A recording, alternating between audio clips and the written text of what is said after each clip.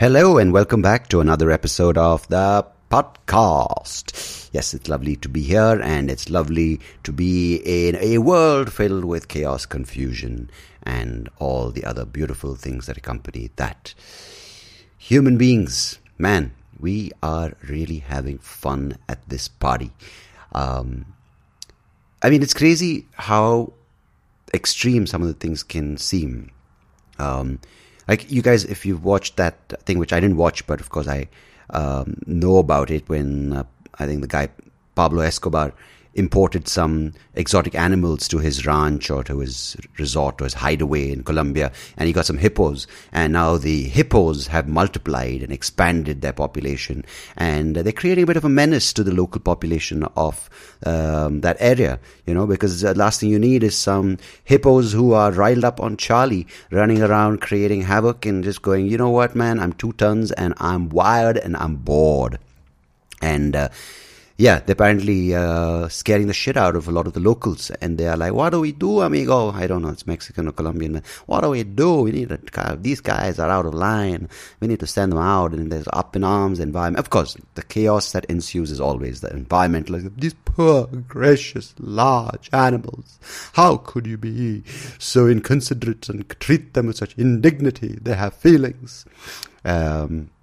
And then you have the crazy guys going, shoot them all. And then you have the other guys going, but what do we do? Our livelihood. So all that shit is happening. But I feel there is some sense of craziness which accompanies any time where humans dominate, right? I don't think we know a time where humans didn't dominate because, hey, who the hell is there to write about that, right? I don't think there was a time where someone was chronicling the dinosaurs being tyrants. I don't think there was a book. I don't think there was a chronicler. I don't think there was a philosopher who was sitting in the corner going, oh, it's day 365,000. Haven't had my 4th meal because the dinosaurs don't feed very promptly.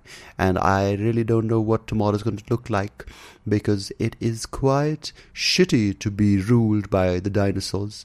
They seem to overlook my presence, and the indignity of all is rather upsetting and offensive to my being. Never had a time, never had chronicles, and it's always been humans against other human beings and humans telling stories of other life forms. That's what I was talking about.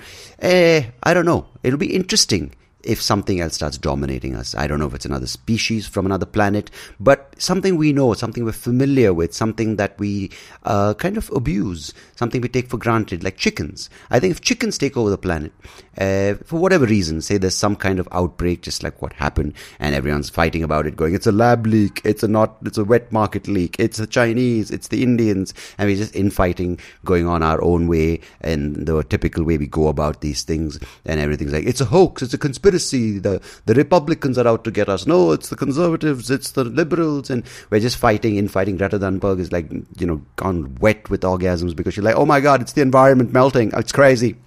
And in the meanwhile, the chickens who are just like, what the fuck, suddenly get a dose of this virus, which suddenly turns them into super chicken, intelligent forces of nature that suddenly we are going, what the hell? It's been genocide for the past thousands of years. Every day, no one considers, we kind of are flavor of different spices. We're kind of tossed into dishes. We're thrown away because someone says, oh, I got food poisoning. Someone says, oh, I don't like wings. I like the breast. And our bodies are being totally ruined. What's the word I was looking for? Totally, desiccated? Yeah, maybe desiccated. And we are completely violated by the species. So let's all unite in the name of chickens and create the super race of chickens, and with one chicken leader who just says, fuck this all, I'm going to take back the world in the name of the chicken. And that's that one big cock who says, you know what, it's time, and the chickens are going to take over the world. And then they start enslaving, they start brutalizing, they start making curries, and they make kebabs out of humans. And the next thing you know, a few human beings are left, and they have to start giving some hope for the future. And then you have this nice thriller that comes out, The Survival of the Human Race. It's down to these 4 people, Jack. And then you have Anastasia, who was Jack. And then you have Jack. And you have Riley, who was Anastasia and then became Jack. It's 4 people with 8 pronouns. They are the future of the human race, fighting the oppression of the chickens. Yeah, it would be interesting. And then you have to hear their chronicles of how hard it is because there's no food, because clearly the thing that they depended on is their boss. Would be interesting. Just a plot, Netflix, if you're listening, I'm here and I can tell you how to write a script. In case you're wondering. And in case you're interested. No pressure. You know, I really see a future where specialization should be really, really taken seriously. Because you know what? Especially with the arts, I think people get away too lightly. You know, you have these cookie cutter kind of artists, the pop stars, right? Like the Katy Perrys, and you have the Miley Cyrus, and you have the Justin Biebers and the Harry Styles of the world, who, of course, I think every generation has them, right? They pretty much are like this proper brand initiative. They created into these huge, beyond life, bigger than life kind of characters, and they look poster boy, good looks, poster girl, good looks, and everyone wants to be them, everyone wants to be like them, everyone idol worships them, and they sell out these massive stadiums. And then you have the punk rockers, right, who put on nail polish, or goths, so they have the gothic look, they put on these black eyebrows, and they sing about Satan and whatnot. Then you have the rappers who put grills on their teeth, or wherever they put grills they get. Where I'm going with this is that I feel if you're in a certain profession, whether it's a sporting profession, whether it's an entertainment profession, I feel you need to go 100%. And I'm talking about besides the training, besides the talent, besides the skill, besides the discipline. I feel if you want to go a 200% and you want to create a life dedicated to that art or that sport, let your body go through the transformation. Because, of course, now people who say I'm not comfortable as a man have the option of getting a surgery, becoming a woman, or becoming whatever gender they identify with.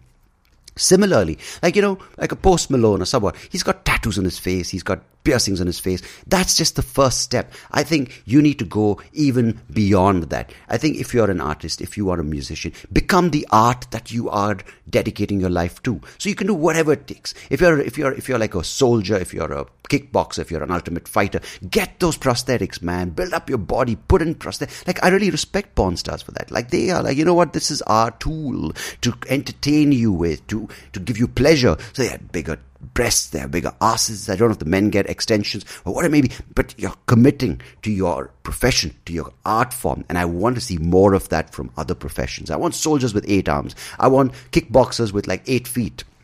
Because that is the future of entertainment. I'm tired of these 2-hand, 2-leg fuckers who are getting away with it, coming back home going, I'm just Jim and I want to have a beer and enjoy. Yeah, you can train 100%, man, but I want you to come home and people are like, that's a kickboxer. That's the guy who doesn't fit in anywhere else because he only fits in the ring, in the octagon, because he's a kickboxer, because every time he goes to security, he trips on his 6 other feet because he doesn't belong anywhere else but the ring. That's the passion. That's the dedication to the art form. And I want to see more of that. I want to see singers with 5 lips. I want to see singers with 8 mouths, because who wants a band? I want a singer who can put 8 different voices over there, who has like a drum set coming out of their ass, who has guitars popping out everywhere, because they're the one person who dedicates themselves to their art form, who comes with an entire composition that they own, they make, they have a chip in their head that they can collaborate with and put out amazing music from space. I don't know what it is. I just have an idea and I want you to flow with it, and I want the future to resemble that.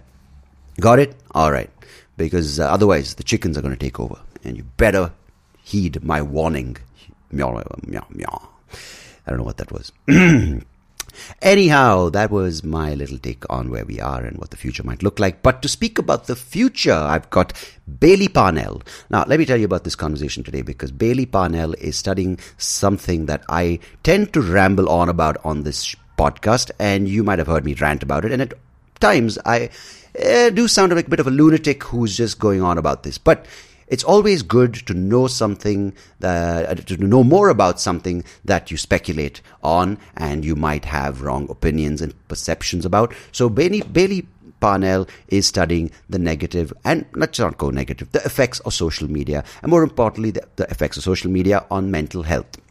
Now, this, of course, is a broad topic and it's relevant to a lot of us across the age groups. And Bailey and I speak about various things. Now, of course, there are certain elements on social media which people get hooked onto and which do have negative effects on people's self-esteem, people's sense of community, people's sense of self-worth, people's sense of connection with other human beings. There is the online persona. There's this online version of glory and highlights, and how life has to be a lot bigger and a lot more fun than, and people being seen as a lot more successful, a lot more flying high, and and everyone tries to sort of copy that life, and it doesn't work out for everyone, chasing that thrill of going viral. There's so many things that people try to keep as the goalpost for them, and it doesn't always translate, causing a lot of rejection and a sense of dejection and a sense of failure. But there is also a lot of things that social media does offer as a tool, a sense of connecting with people from around the world, a sense of keeping in touch with people who you aren't physically close to, you're not in the same geography. So there is a good and bad side.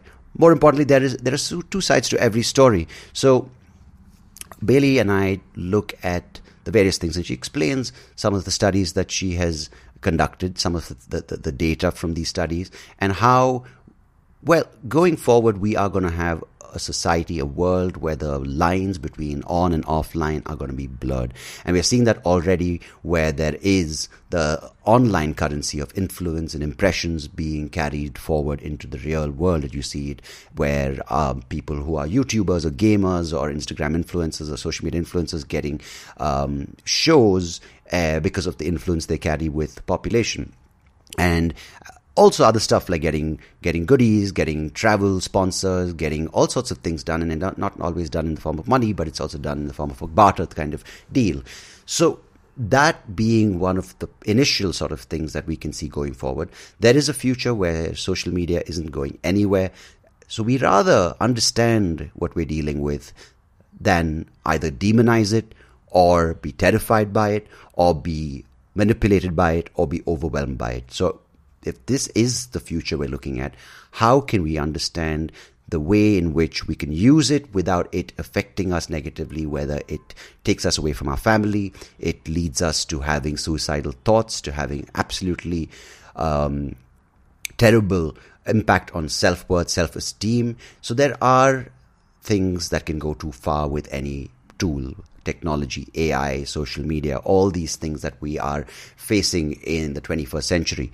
But the best way to kind of go forward with these things is to understand, to figure out what works for you, what doesn't work for you, and what mindset you need to approach these tools with. And Bailey has done me the pleasure of, well, talking about a lot of the things that she has experienced in her study, in her research.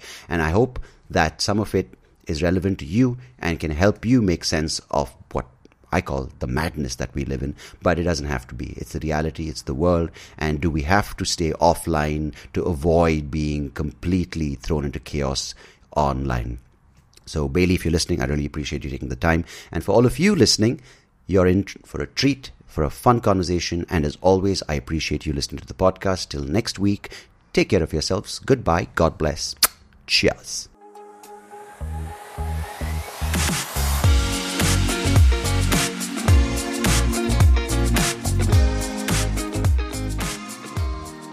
Bailey Parnell, thank you so much for joining me on the podcast. Appreciate you being here today.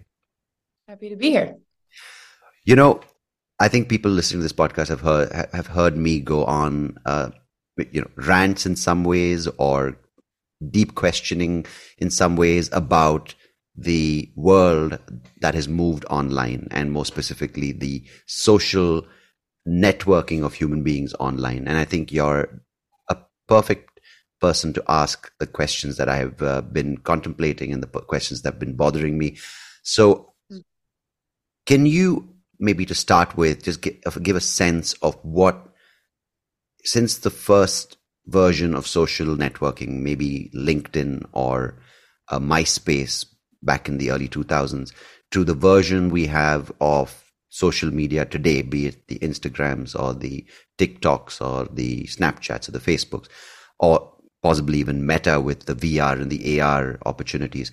What was the intention of social media and where is it today? Mm-hmm. Well, for someone like me and a researcher in this space, I would actually consider social media a thing that has existed throughout humanity and just took on different forms. A platform for which we can kind of communicate, collaborate, tell stories. These are things that we've always done. And even in the history of communications, more telecommunications, we found a way to do it, even with the telephone, or for some of you listening, you might remember like instant messaging, AOL or MSN. these things. So we were always on the track towards social media. It just allowed us to expand that social reach, of course, globally across distance. It's directly tied to you. It can be one to many. All of these things changed. And so if you want to go back to like the MySpace era of social media, that's kind of, I think, where we were starting to pair a few things in history at the same time, which was access to a personal computer, internet, and now someone using both of those things to connect people in a social way. So I think Mm. we were always on the track. But then fast forward, and we've really continued down that track. The way Facebook started, I think, we all know the tale of how it was really to rate women within the college, Mm. which is unsurprising for who started it, but here we are. Yeah. I think a lot of the social media, in a way, has done what the rest tried to do: connect us, give us a space to collaborate, communicate, do all of those things. Now, because we're talking about people, that comes with the great parts of people, and it also comes with the terrible parts of people. Mm. Yeah, to talk to that point, it's a great asset for humanity, right? Mobile phones are a great technological advancement for communication. You see the benefits of it, especially when there is the need for human help, right? When people are able to rescue people in an earthquake, or people rush to an emergency. These are the moments when you see the true power and the true ability of what on instant communication it can do. So that, needless to say, a There's a lot of few, good. yeah, a few have created brilliance for the many, right? Like, I'm sure the intention was there. But when you look at, say, like the documentary that came out on Netflix about how some of the people behind these things are, like the Facebook algorithms or the Instagram algorithms, they knew where it was heading, and they kind of prevent their own children from being on these platforms. So there is, it's not just an informed choice, but it's also almost a responsibility for an adult to kind of not more than screen, kind of inform their the younger generation, or the younger population, of what the ills. Like, you tell someone, when they're growing up, don't Yeah. drink, don't smoke, it's bad for you, because and once you Yeah. do that, beyond that, you're like, you know what, I told you so. I think seems to be your clear warning. Okay, maybe in 2005, maybe even in 2015, the research, the data was not out there, and I've been tracking this a little bit, and I've been reading up a little bit, and as a layman, I still know a little more than I did, and in fact, I'm concerned. So why Sure. why hasn't it gone unquestioned? I think there are panels that came up when Mark Zuckerberg was questioned when it came to political influence or misinformation. But when there was this whistleblower recently from Facebook, and she's just probably the tip of the iceberg, and one of the platforms mentioned. So what I'm trying to gauge is the human side of things, because you can't say Facebook is a demon, because it's just a corporation that has people working for it, and the idea started somewhere and has ended up somewhere else. And of course, you have the advertising, and these elements are then all aspects of business, in all businesses, right? Whether it's cosmetics, whether it's pharmaceutical, whether it's fashion, whether it's tech, you have these personal interests, these motives for profit. But with this specific tool, it seems to be across age groups. And of course, the age groups that are introduced to it at a younger age are more damaged by it, because of, we can talk about that. But across age groups, like people are in their 40s are also, they want this attention. They want to be glorified. They want this sense of, my life is glorious. They want this kind of celebrity recognition, and you have influencer status across the board, and no one seems to be able to escape from it from the age of 13, which is Yeah. a very scary Well, age. Yeah, you're going in many directions here, but I think for the kids thing, yeah, exactly. I just want to way, set a premise, and then I'd yeah, like for you to kind sure. of highlight that. Because Not it highlight, has but to go, and it yeah. has to go in many directions, because it really does affect all parts of our life. And for the kids thing, my approach to social media is kind of, you made an apt comparison, because I would say it's a risky behavior like drugs, alcohol, or even driving, because a risky behavior in psychology is simply something where when you participate, you expose yourself to potential harm. Yeah. And we know for sure now, maybe in a way that we didn't know 20 years ago, you expose yourself to potential harm on social media. That harm can be anything from stress. You could feel anxious. You could feel lonely. You could be traumatized. You never know what you're going to see. You could be all the other worse things. You could be harassed. You could be stalked. You could be all of these things. Therefore, by participating in this space, potential harm could happen. That doesn't mean that it always will. Just the same way as, when you drive, you could get hit by a car. It's a risky behavior. However, we've done the things that we need to do to make it safe so that you can drive safely as well as keep others safe on the road. Yeah. And so it would actually be more useful for anyone listening to think of social media in the same category as something like drinking versus just thinking about it in the category of like the radio, television, social media. Entertainment. So there's yeah. definitely that part of it. No, but just to play devil's advocate here, right? I just want to think, can't someone say, hey, you know what? When I was a kid, I was just thrown into the deep end, right? I went to school. No one protected me. I had to fend for myself. I developed resilience. I developed a sense of self-preservation. Why can't these kids do it? And you have people throwing that argument, right? Saying they're too easily overwhelmed. So so what would you put forth when it comes to why our children, and I use the word children from the age of like, say, 7 to 16, why are they not able to cope with this tool? Because for them, they know that they know nothing else, right? Say, I grew up in the 90s, so I never knew, I knew a world without the internet when slowly I was introduced to it. And then, well, there's a lot of reasons. It's a great question. I get asked there's two questions I get asked a lot that might be useful here. The first is, wow, the younger generations these days, they seem like snowflakes and mental health and all this stuff. And I just don't agree with that. There are some things that are different. For the first thing is that language is different around mental health. So now you have these experiences that young people went through for many, many decades. The experiences of comparing one another, of elevated testosterone and estrogen, and going outside the family to engage in more peer-to-peer comparison. Like, these are all things that happened long before. You're growing at a rate similar to a toddler. Your brain can't keep up. Your risk mitigation is lowered in the brain. So really those preteen and teenage years when people are getting on social media we're always riddled with risk. Yeah. And now there's language around it. So even though it was happening to my mom and my dad, and to some extent, I was the transition generation, but it was happening, there was no language to accurately pinpoint, oh, this is like anxiety or temporary anxiety or something like this. Yeah. So now, a 13-year-old has been learning about this stuff for a while, and they can probably accurately pinpoint it in themselves. And then the second part of it is a reduction of stigma. Just because you know what's happening doesn't mean you feel comfortable saying it or advocating for yourself. But because of really our generation's work, there's less stigma around this stuff. And so once they know what's happening, they're not afraid to say it out loud. And the third part of it that cannot be understated is what we're talking about here. Social media is different. And I don't care what anyone in older generation says.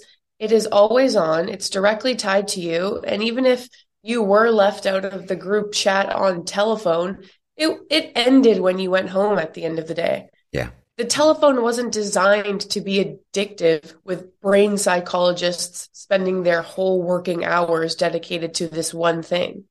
Like, social media is different.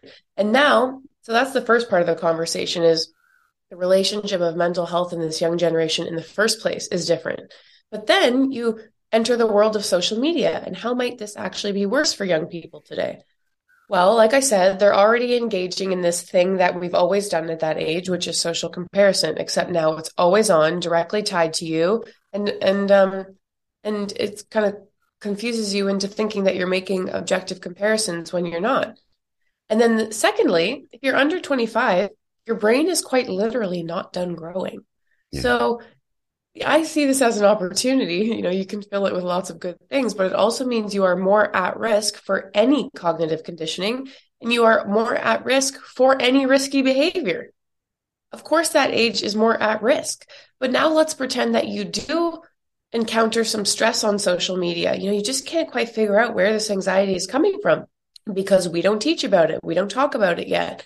And these kids are they just can't figure out where it's coming from. Or let's say something even worse does happen. I work with a lot of young people who, let's say, are getting unsolicited photos or harassment online from men they don't know. And you do go to your typical supports. Maybe you go to a guidance counselor, a coach, a parent, you name it. And you say, I'm being harassed in my DMs. And they say, what's a DM? Right now we're at a very strange time of history, just simply based on when this all started, is where largely adults, these supports didn't grow up with social media themselves. So it's very easy for them to say, like, get your head out of your phone, or why do you care if someone didn't like your photo? But they do, and that's largely unhelpful. The other thing adults forget is that when they got on social media, just based on history, they were probably already more self-actualized people.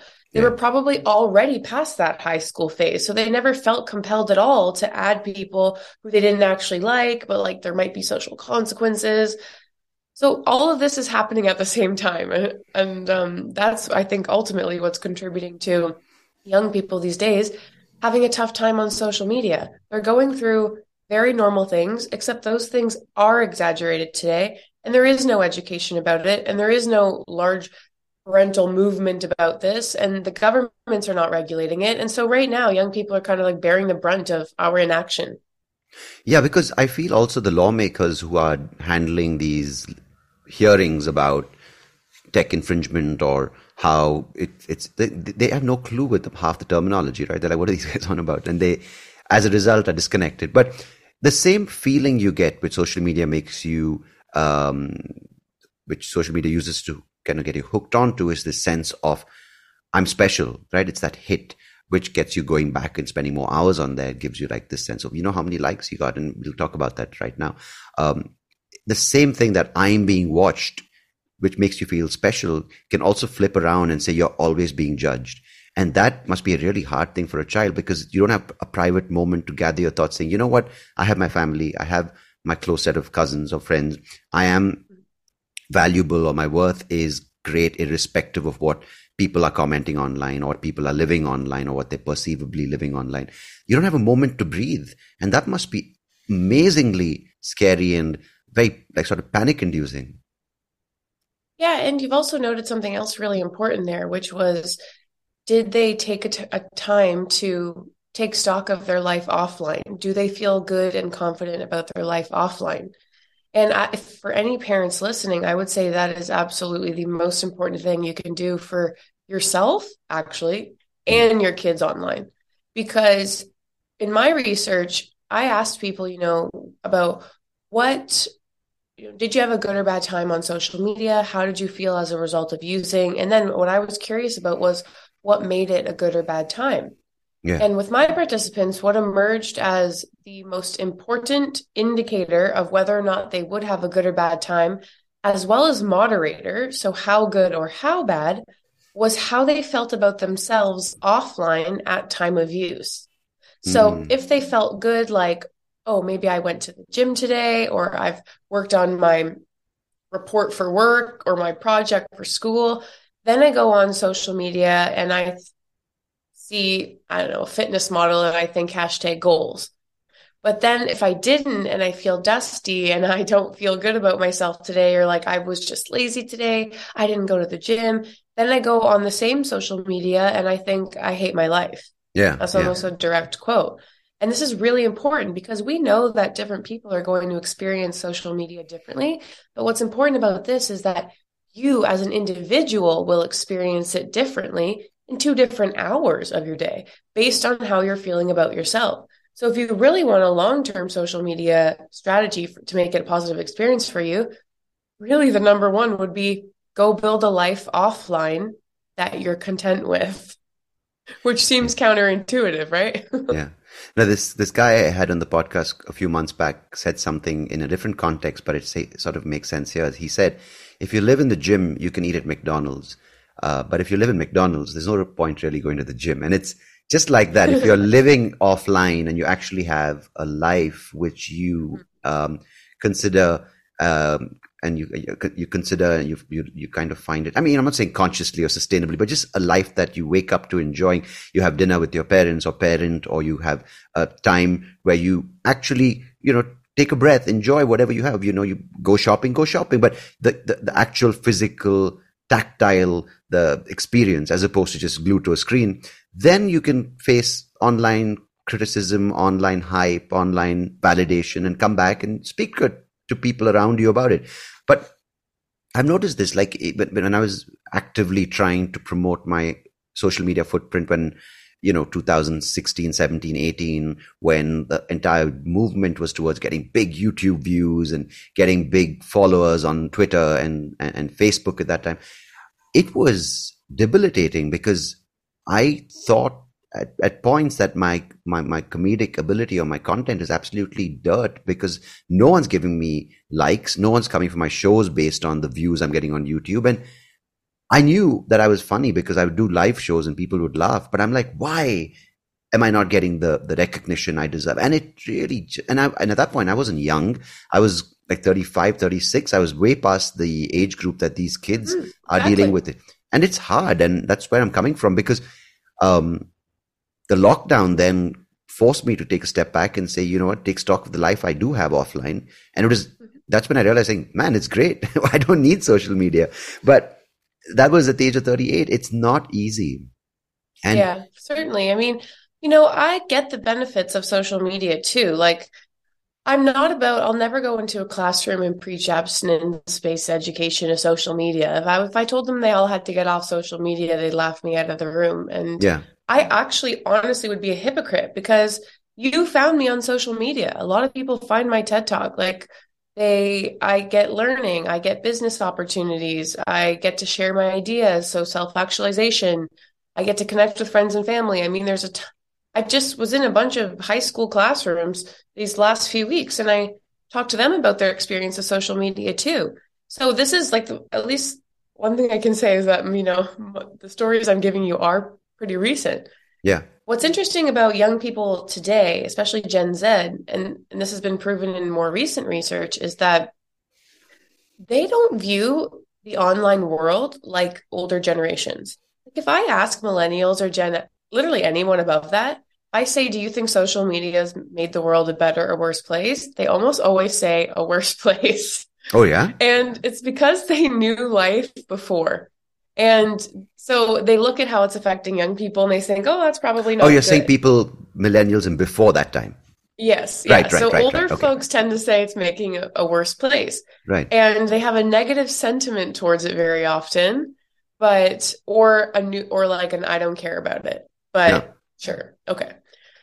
But then you talk to young people and for them, it's neutral in their lives. It's increasingly so, even 10 years ago in my work, it was still predominantly negative. Like, how is this affecting you is still predominantly negative. But now the majority of them are saying it's neutral, which I think makes sense because for now kids these days, they've never known life without it. They certainly don't remember life without it. Yeah. I'm sure their parents are putting them on Facebook. So for them, they don't think my online life, my offline life. They often just think this is life. Like, of course, social media is like the TV. I don't know. Sometimes it's good. Sometimes it's bad. Sometimes I have a good day. Sometimes I have a bad day, which I think,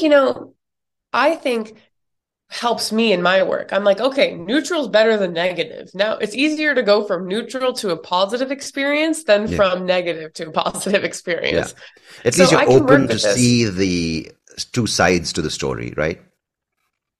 Pardon? At least if you're neutral, you're willing to see two sides to the argument. Because if you're negative, absolutely, then right? You work that much harder to even be in a place where you're kind of looking, Yeah, well, the teenagers tell me straight up. They're like, like adults, they came up to my talks. Like they literally come up to the stage after the talks and they're like, we don't really like other speakers, or like our teachers are always like, get off social media. That's how I say it too. Get off social media, Sure. But we're not going to get off. So they appreciate what I'm saying And they speak to me with the maturity that I sometimes don't get from adults, to be honest, because they're there experiencing the positive benefits. They're trying to explain to their parents, hey, look, like I'm connecting with my friends. Like we're laughing here. We're having a fun time here. And for me, I would say entertainment would be a positive outcome of social media. Like, for example, I think that TikTok is highly entertaining and hilarious. I usually have a good laugh on TikTok.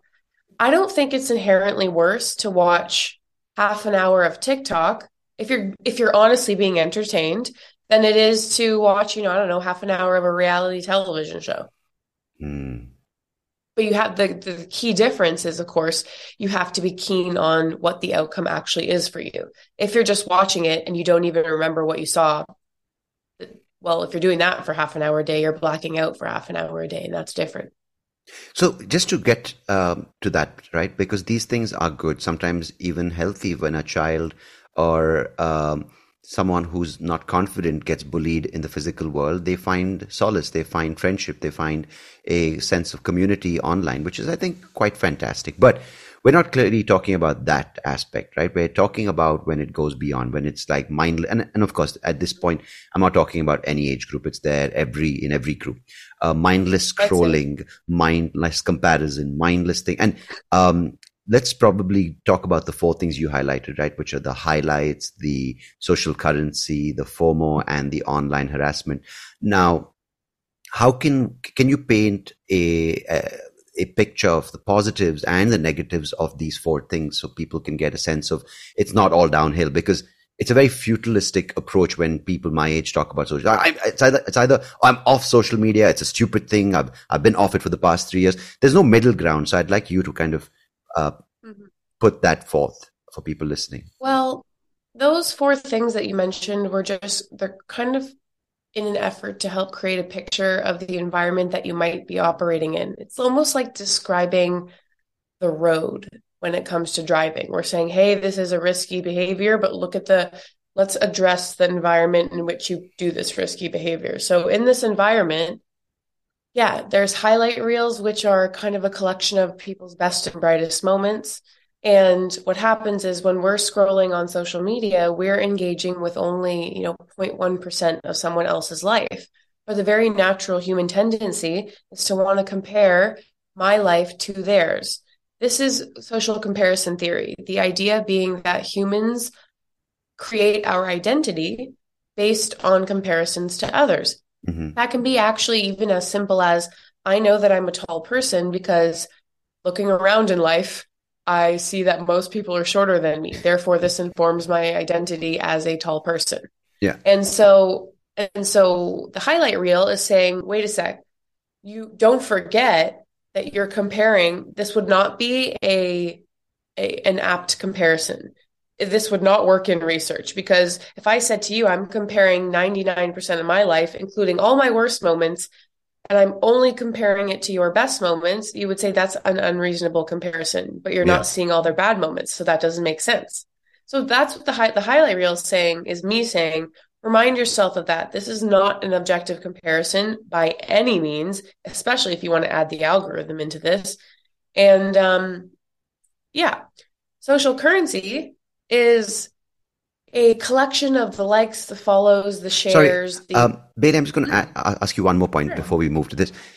I think while you said it's 0.1% of a person is that person's highlights, it's even the person who's like, if I'm comparing my entire life to 0.1% of your highlights. But I think what's important is even the person who's putting up that highlights, they kind of realize that their entire life isn't that. So they get pretty messed up, right? Because they constantly are seeking those highlights.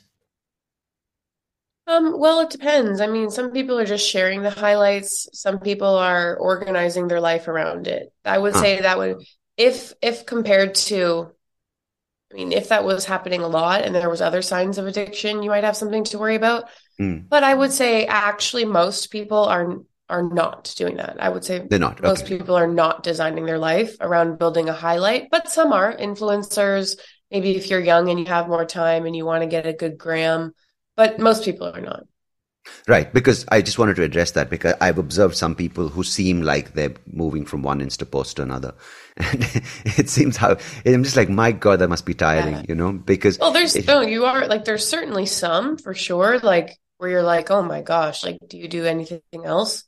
But again, not the majority of people on social that's media. good to hear, right? Yeah. So, I mean, social currency is collection of those likes, comments, shares. When you spend zero point 0.5 seconds longer on a photo or an ad, it becomes a recorded transaction attributing value. Similar to offline currency, this value becomes like the thing by which we attribute value to something. So, Right. in marketing, this is fabulous because, as I mentioned in the TED Talk, it's called the economy of attention. Yeah. And if the service is free, then you're the product. But in our personal social media, we're the product and we're allowing others to attribute value to us. Right. So that's kind of like I put something out there, and like you mentioned earlier, maybe I'm not getting the reception I thought from other people. Does this mean that it's not valuable? Mm. Social currency is now also translating to actual financial and offline social currency. For example, it's not anyone listening would know maybe the phrase of an influencer who has managed to capture social capital, translate it to actual financial capital, whether it's through money, access, products, you name it. So that is one of the things we talk about there too. We also talk about FOMO, which is a potential risk of using So social just media. to this point with social currency, do you think it can create this scenario where I know there are possibly TV shows on this. I don't watch television, but where it could be a model for replacing financial currency, where people can actually get into a better position or a higher status in society or more respect based on that. Is that happening, or is that just again a minority, a smaller No, percentage? I think that's not actually far off. That is happening, to be honest. I know that other countries, so I'm from Canada and I live in the US now, in New York, but other countries have moved this idea of social currency along further. Like I've heard of some test programs happening in China. 10 years ago, we were watching I don't know if it was 10, but a Black Mirror episode called Nosedive. It's really worth it. If anyone's you got to watch this episode. It's basically an hour, great content about what if we had a social score and that social score actually translated to real life and you could actually see someone's score and it became a factor in buying a house and going to a restaurant, all of these things. It became a factor in where you sit, what part of the bus you're on, what neighborhoods you're allowed access to. So this is the TV show. But what I love about good art in general is like, this is kind of happening with social media and influencers, right? Like if I talk to you about an influencer who's a traveler, who's gotten millions of followers because of this, well, guess what's happening? They're being contacted by hotels. They're being given access that others wouldn't have. They're saying, please talk about us. They're saying, here's free products. We will fly you here on our airline. Now what's interesting is I've even seen influencer couples get their wedding paid for. Whoa, okay. Because they're able to say to a vendor, you doing our wedding will give you more in promotion than you could possibly get elsewhere. So give it to us for free and we'll give you promotion. I hate that. Let me just put that out there. Pay people for their work, but it's happening and they're getting it. So clearly this social capital has translated to actual offline capital. That's crazy because I know that whole statement you made of offline worth is gone. Like your family, people who you care about, I'm saying could be family or friends or things you care about, which are not necessarily things that will get attention and as a result likes and validation. Okay, so I should say though, like it's really important, even though I talk about phenomena, that is still not the majority of people. An influencer with that many followers who gets that much access is not even close to the majority of people online, period. No, So, fair enough, of course. But yeah. I'm saying just painting a forecast, if you want to call it, if not a picture, because you see this happening in even the art space, right? Where say a comedian or a musician or someone who pitches an idea to a major platform is going to be overshadowed or is going to be skipped for a person, say a YouTuber or a influencer or possibly even a comedian who's less Right. experienced because they've got their social media Yep, that's game in true. place. And that is actually a problem because not for the comedian alone, but also for the audience, because they might like this comedian or musician for making really convincing 40-second reels, which gets them that attention. But maybe it doesn't translate to a 40, 50-minute, 1 hour show, which is what that particular category was, what they both applied for. So Yep. I'm saying for the audience, you're getting cheated in a way because of, or am I looking at this in a skewed way? No, I mean, you could go either direction with this. I almost think it would be situational, but it's a really interesting way to look at it because on one hand, someone could make the argument that what you're saying, which is that you're not seeing maybe the best or the most meritorious person or the funniest person for this role because it was based on social following. Yeah. But I could see how someone might also make the argument, well, they earned that social following by being interesting to people or by being funny to people. So maybe there's something that our audience hasn't seen yet that all these other people have validated. Again, I could make the argument for both sides. So, it would be like actually No, I think in interesting some cases it's paid conversation. off. In some cases it's paid off. Like you could say something like a person who could never be discovered because of lack of access, someone in a rural part of India or someone in a little town in Africa who's got really, really good skills and TikTok just brought them to the forefront. And that's great. Those stories are absolutely thing because it breaks the middleman. It breaks those big managing companies that kind of usually just go after a particular type of artist. But no, because what the reason I asked this for a couple of reasons going forward is you kind of have this sense that we possibly have this social currency then kind of coming off the internet into our personal lives, and then as a result shaping our presence and our standing in society and our access to things in society. Along with this, where it's also happening with work-wise, and as a result you have the online offline line blurring even more. That you mentioned FOMO earlier, and before I introduced you, interrupted. What's wrong with me today? I'm losing my words. Before I interrupted you. So what can happen if there is a significant blurring of on and offline with things like FOMO, for example, to start with? With things like what? The FOMO aspect, fear of missing out. Oh, yeah, FOMO. So FOMO is a light phrase. We all throw it around, but it is actually a social anxiety from the fear of missing a potential connection, event, or opportunity. So this could also be, I've had students tell me that they only wanted to go to the event because they knew pictures were being taken. It could be that FOMO. But I think for most people, it's probably like, I have 60 notifications. I must be missing something. Like I want to be in the loop. I don't want to be out of the loop. So I got to stay connected here. Yeah. So the FOMO has also been shown to be the greatest predictor of addiction to social media.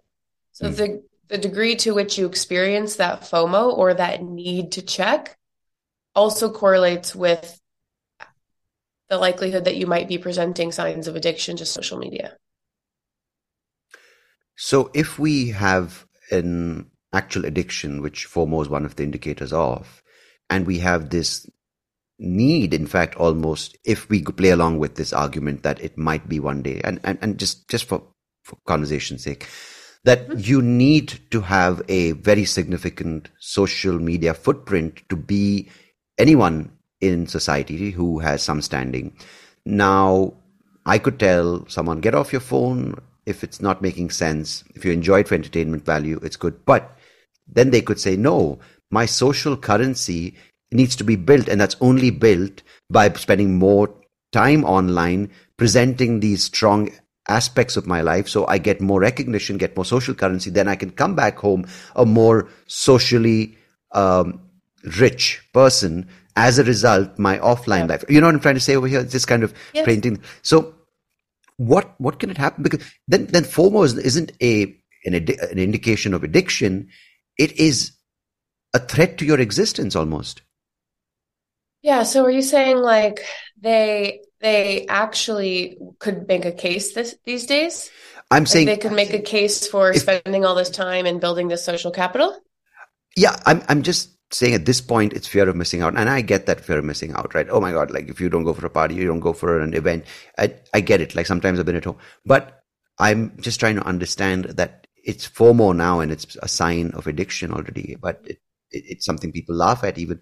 But and I don't want to paint again only a dark picture of the future for social media, but with the blurring of on and offline and add on this value of social currency, which is, of course, as you said, happening to fewer than more people. Where could these things, and finally, just if you could include the online harassment, if we could take these things and kind of run with it just for conversation's sake, and I don't want you to put the data there because of course it's not happening, but there are small indications that there are few situations where it is happening. What can we kind of envision in the next 5 to 10 years? On social media? With this trend, with these trends of the 4 things that you mentioned, along with these blurring of the lines, along with these kind of taking from one place to another, from on to offline, what kind of society are we heading towards? Well, I've seen some pretty promising moves actually with the younger generation here in North America, as well as with TikTok. I mean, TikTok is an interesting one because I have a great time on TikTok, I mentioned. And of all of the social networks, it's the one that most improves mental health.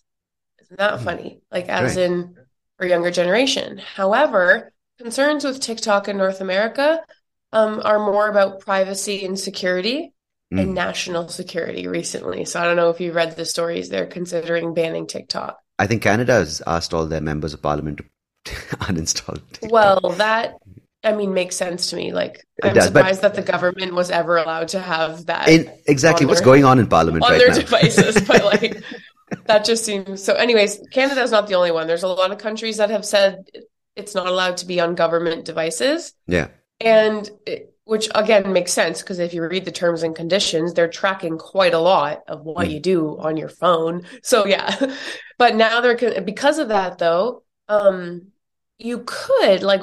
could access a ton of data on TikTok about a populace and what they're doing on their phones, sometimes even keystrokes. Like that's how you move your fingers type of data. So a lot of people are uncomfortable with this, and this would be a kind of a risk of using. But interestingly, privacy seems to be a generational concern. Older generations are more concerned with privacy and security than our younger generations when it comes to the social media world. That's okay. I mean, I would say that older generations, you should be taking care of those things for younger generations. Younger gens are more concerned with mental health and well-being. But like I said, a little bit promising, those 2 things that have come out recently about teens saying like, it's a neutral experience. Most of them say that is much better than a negative experience. So I'd like to think that some of the work that I and my team and even these conversations are doing have made them think about this a little bit differently over the last 10 years than say my generation, which was the guinea pig generation on social media. Yeah, and I totally resonate with that. Cool. Yeah. I think that the connection between offline life and online life it's just meshing more. Like I said, if the young gen is seeing it as it's not my online life and it's not my offline life, it's just life, then that's the way it's going to end up. Because the reality is we only age in one direction. So they're eventually going to be the majority of people. And again, could be good, could be bad. Could be bad because maybe it does start to enter other parts of life, like maybe social currency does start to become more important in the job process, like the job hiring process, or maybe the school admissions process. But maybe because they've had literacy around this their whole life, which we have not, the rest of us, they say, oh no, that's stupid. We're not going to do that. We already know about this. So I think the other thing is that this generation in the future will have this knowledge we're talking about. That's my goal. Like, Safe Social exists, which is my charity. Mm. We don't have to exist anymore. So they'll be able to teach their kids in a way that is not happening right now. So that's kind of could be good too, right? That just weirdly based on history, the generations are going to change. So that could be positive as well. But what could be negative is if we don't have more of this education and more conversations about safe social, people are going to be engaging in the same risks without any of the requisite knowledge and learning in order to be able to mitigate those risks and be safe in these places, like safe, happy, well, you name it, right? Mm. And that's something I really want to talk to you about is the mind, right? That's something which seems to be the tool that we have, but we really don't know that it's the tool we have. It's almost like it's the tool that controls the way we live without us understanding what's going on. And, again, this could be attributed to dependence on the internet, use of cell phones, and now, of course, with the advancement in AI, ChatGPT-4. Oh my gosh. Oh, yeah. So I wanted to get a whole other part of this. Because it seems like it's not just the worlds blurring. It seems like if you aren't approaching this with your foot grounded or your self-worth or your identity or whatever you want to call it, grounded in some sense of a safe environment, you can easily be overwhelmed is maybe one word coming to me, or overtaken by this huge set of tools that can eventually then seem to be undermining your capabilities, right? Mm-hmm. Oh, 100%. There's certainly going to be overwhelm. I have to say, we talked about mental health stuff, but the risk that I am most concerned about daily in social media is misinformation and digital illiteracy. So what made me think about that was when you were talking about the AI generated images. Wow, I am very nervous about this because I know that there is a massive amount of digital illiteracy. This thing has just happened so fast in the grand narrative of humanity and with our brain development that it's sometimes like we're operating in a version 13 world, but with a version 4 brain. Yeah. So now we've got AI generated images of things that have not happened. I just read a New York Times piece, when was it, this morning or yesterday, about how images of Donald Trump being arrested generated by AI look so real that we have now entered the age of AI propaganda. Oh, and that's very sensitive because that's triggering. Terrifying. Yeah, that's triggering these I huge have the rights. literacy to look at the image. I can see in the image, I can see it's a little off. It doesn't pass the test of looking real. But let me tell you, I also went to school for media. I worked in television. I've worked in social media. I study this. My level of digital literacy is extremely high compared to everyone else. Yeah. So I'm very, very nervous about this part because there is not systems to handle this and there is not education right now. And Billy, let me paint a picture of where I live. I live in India, which is one of the biggest democracies in the world and one of the biggest populations in the world. And there's been forever a huge amount of disparity when it comes to income inequality, gender inequality, when it comes to socioeconomic caste differences, religious tension. Now, into this picture, or into this pot, which was always on a low simmer. And of course, there's a huge investment of billions of dollars for development. And they're all targeting these people. They want everyone to have a smartphone. Now, let me just say, there is huge potential for people in small villages who never had access to proper education, but who have the willpower, who have the tenacity to overcome their situation and actually have a better life for themselves. Of course, that's needless to say, it's got some great things. But what I'm seeing with my observing as a person who lives in a city in the country is this huge wave of I think, I don't know what there's not one thing what's happening. There are people all on the phone. There's a digital economy. There's a digital, this digital world that it's almost like, let me give you an example. It's like going from, typically you would get a horse-drawn carriage, a car, and then for that you have to build infrastructure. Then you have to get to an electric car. We've gone straight from learning how to walk to flying in this context. Well, that's what I mean about the version 4 brain in a version 13 environment. So what can, and as a result, you see a lot of frustration because earlier, it was there, but now it's because the existing problems are even more obvious, right? And I'm not saying those have to be addressed, but it's almost like this social media, these tools are a window into a world that can't be accessed, but the world is right around them. So the blurring of lines is already happening. They can see on YouTube, they can see on TikTok, all these things. And then they look outside their phone screens and it's there in front of them. So it's creating this anger, this simmering resentment. Yeah. And that is scary because it could end with this resentment, but it could end with a revolution where it's kind of almost like, if enough critical mass is built, it's like, we can't handle this anymore. And you talk about maybe the January 6th riots, that was bad enough. But when you talk about 50%, 60% of a 1.8 billion population uprising for various reasons, it's a scary, thought. I find it, I'm generally more on the revolutionary side of things. Like, I'm down for everybody to get together and start regulating this stuff and to, make a statement for, the little person here. And typically, that's the way revolutions have happened in the past. Dramatic changes have, a lot of people got together and said, we're not down for this anymore.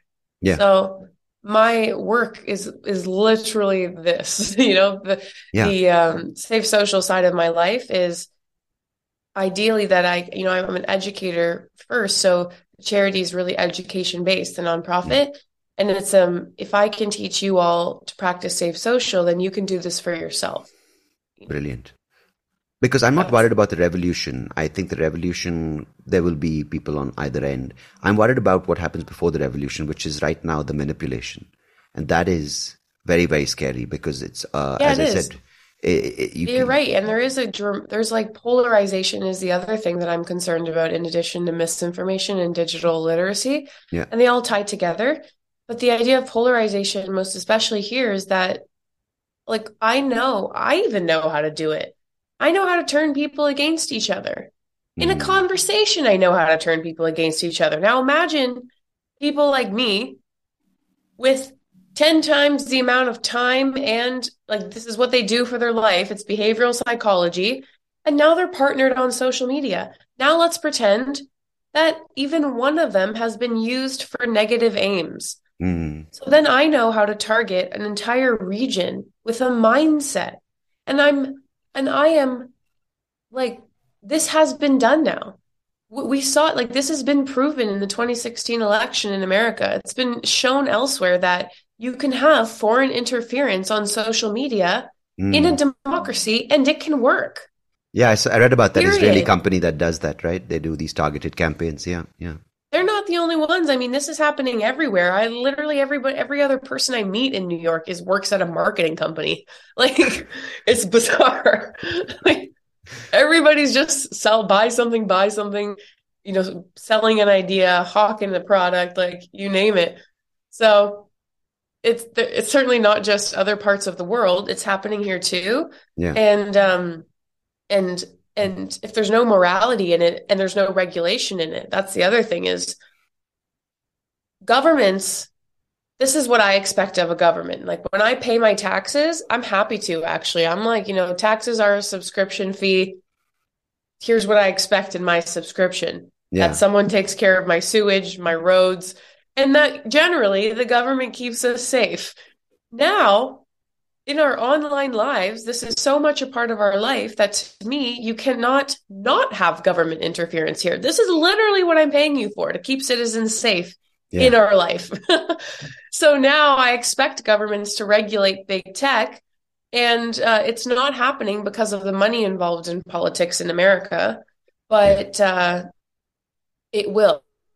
I think that we're going to start to see trends where, for example, like in California, there's a bill that's being introduced about the child safety laws. Like, these are starting to happen, and in terms of online privacy, probably Europe is leading the way with the GDPR.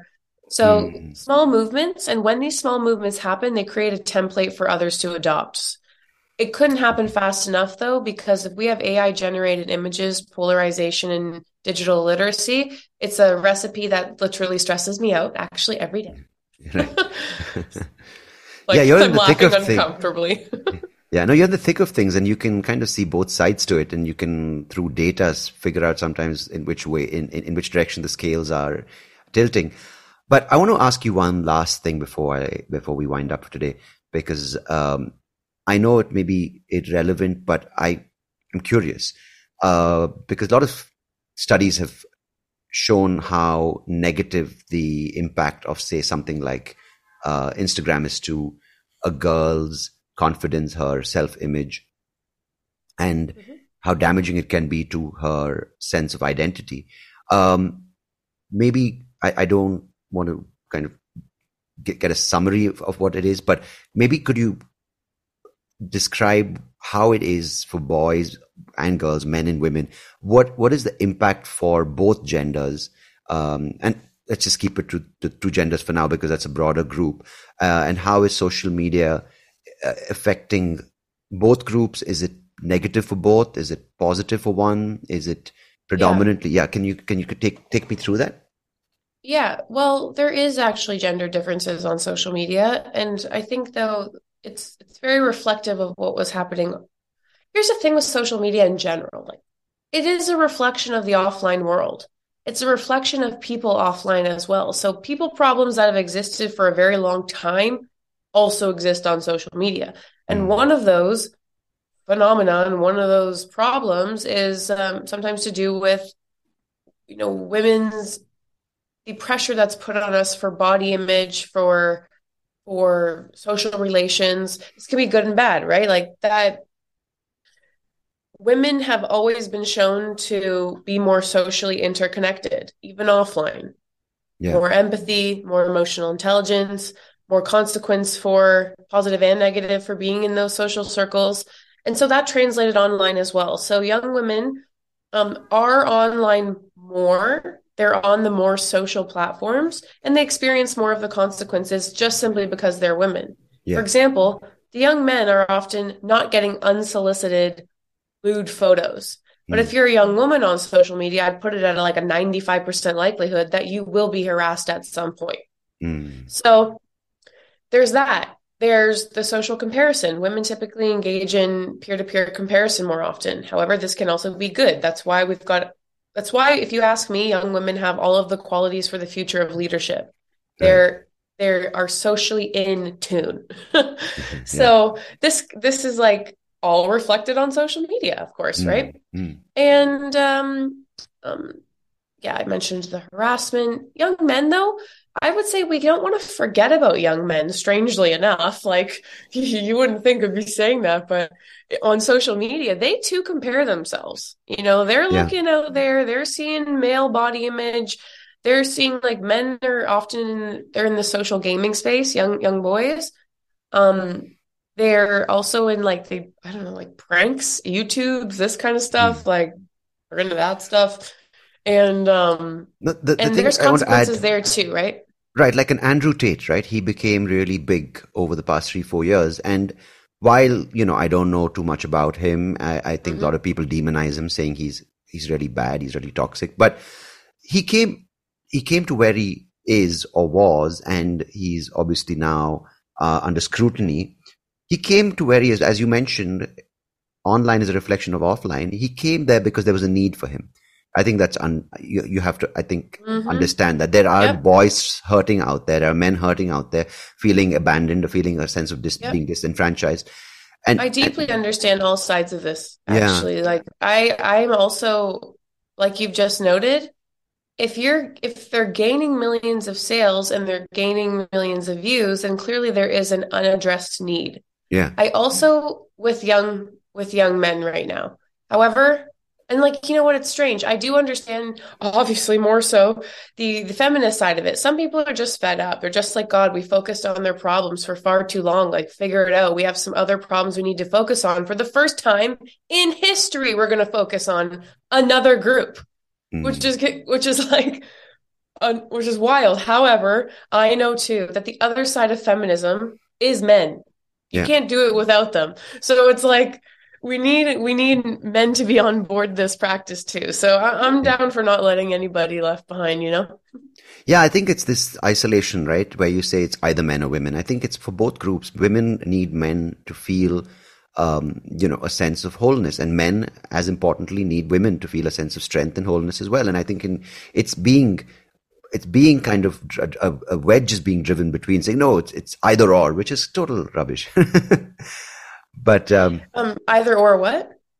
People are either saying it's either men's rights or women's rights. It doesn't exist like that. It has to be both, No, right? because I don't think it exists like that. Like the thing is with a feminist thought would be equity for all genders, and that should serve everyone.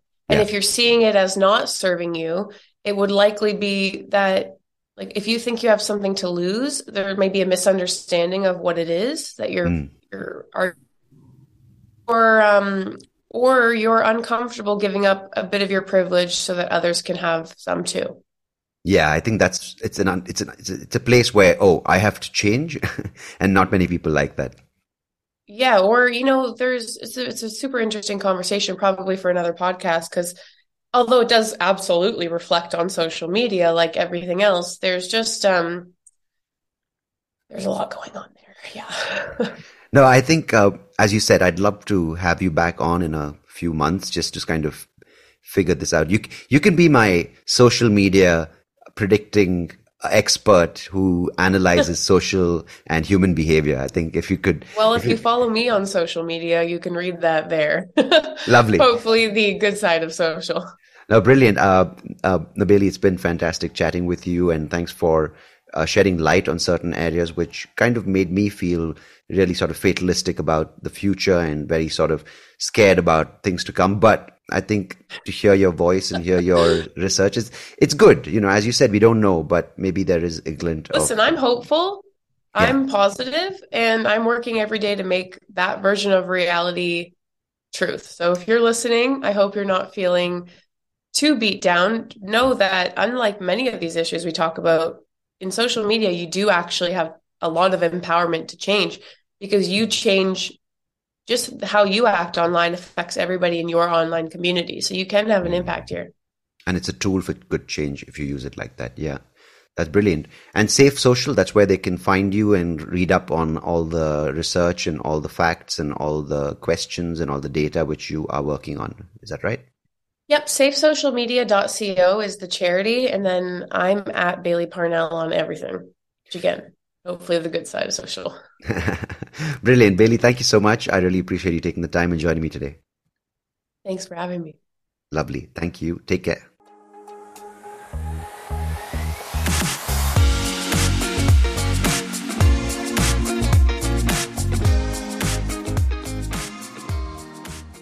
Hey, thank you so much for listening to this episode. If you liked what you heard, please do check out the other episodes on YouTube or wherever you get your podcast. And I would much appreciate it if you could like the video, share it with people who you think might enjoy it. And of course, do subscribe to the channel, because it will help me and the podcast grow and reach more people just like you. So thanks again. Appreciate it.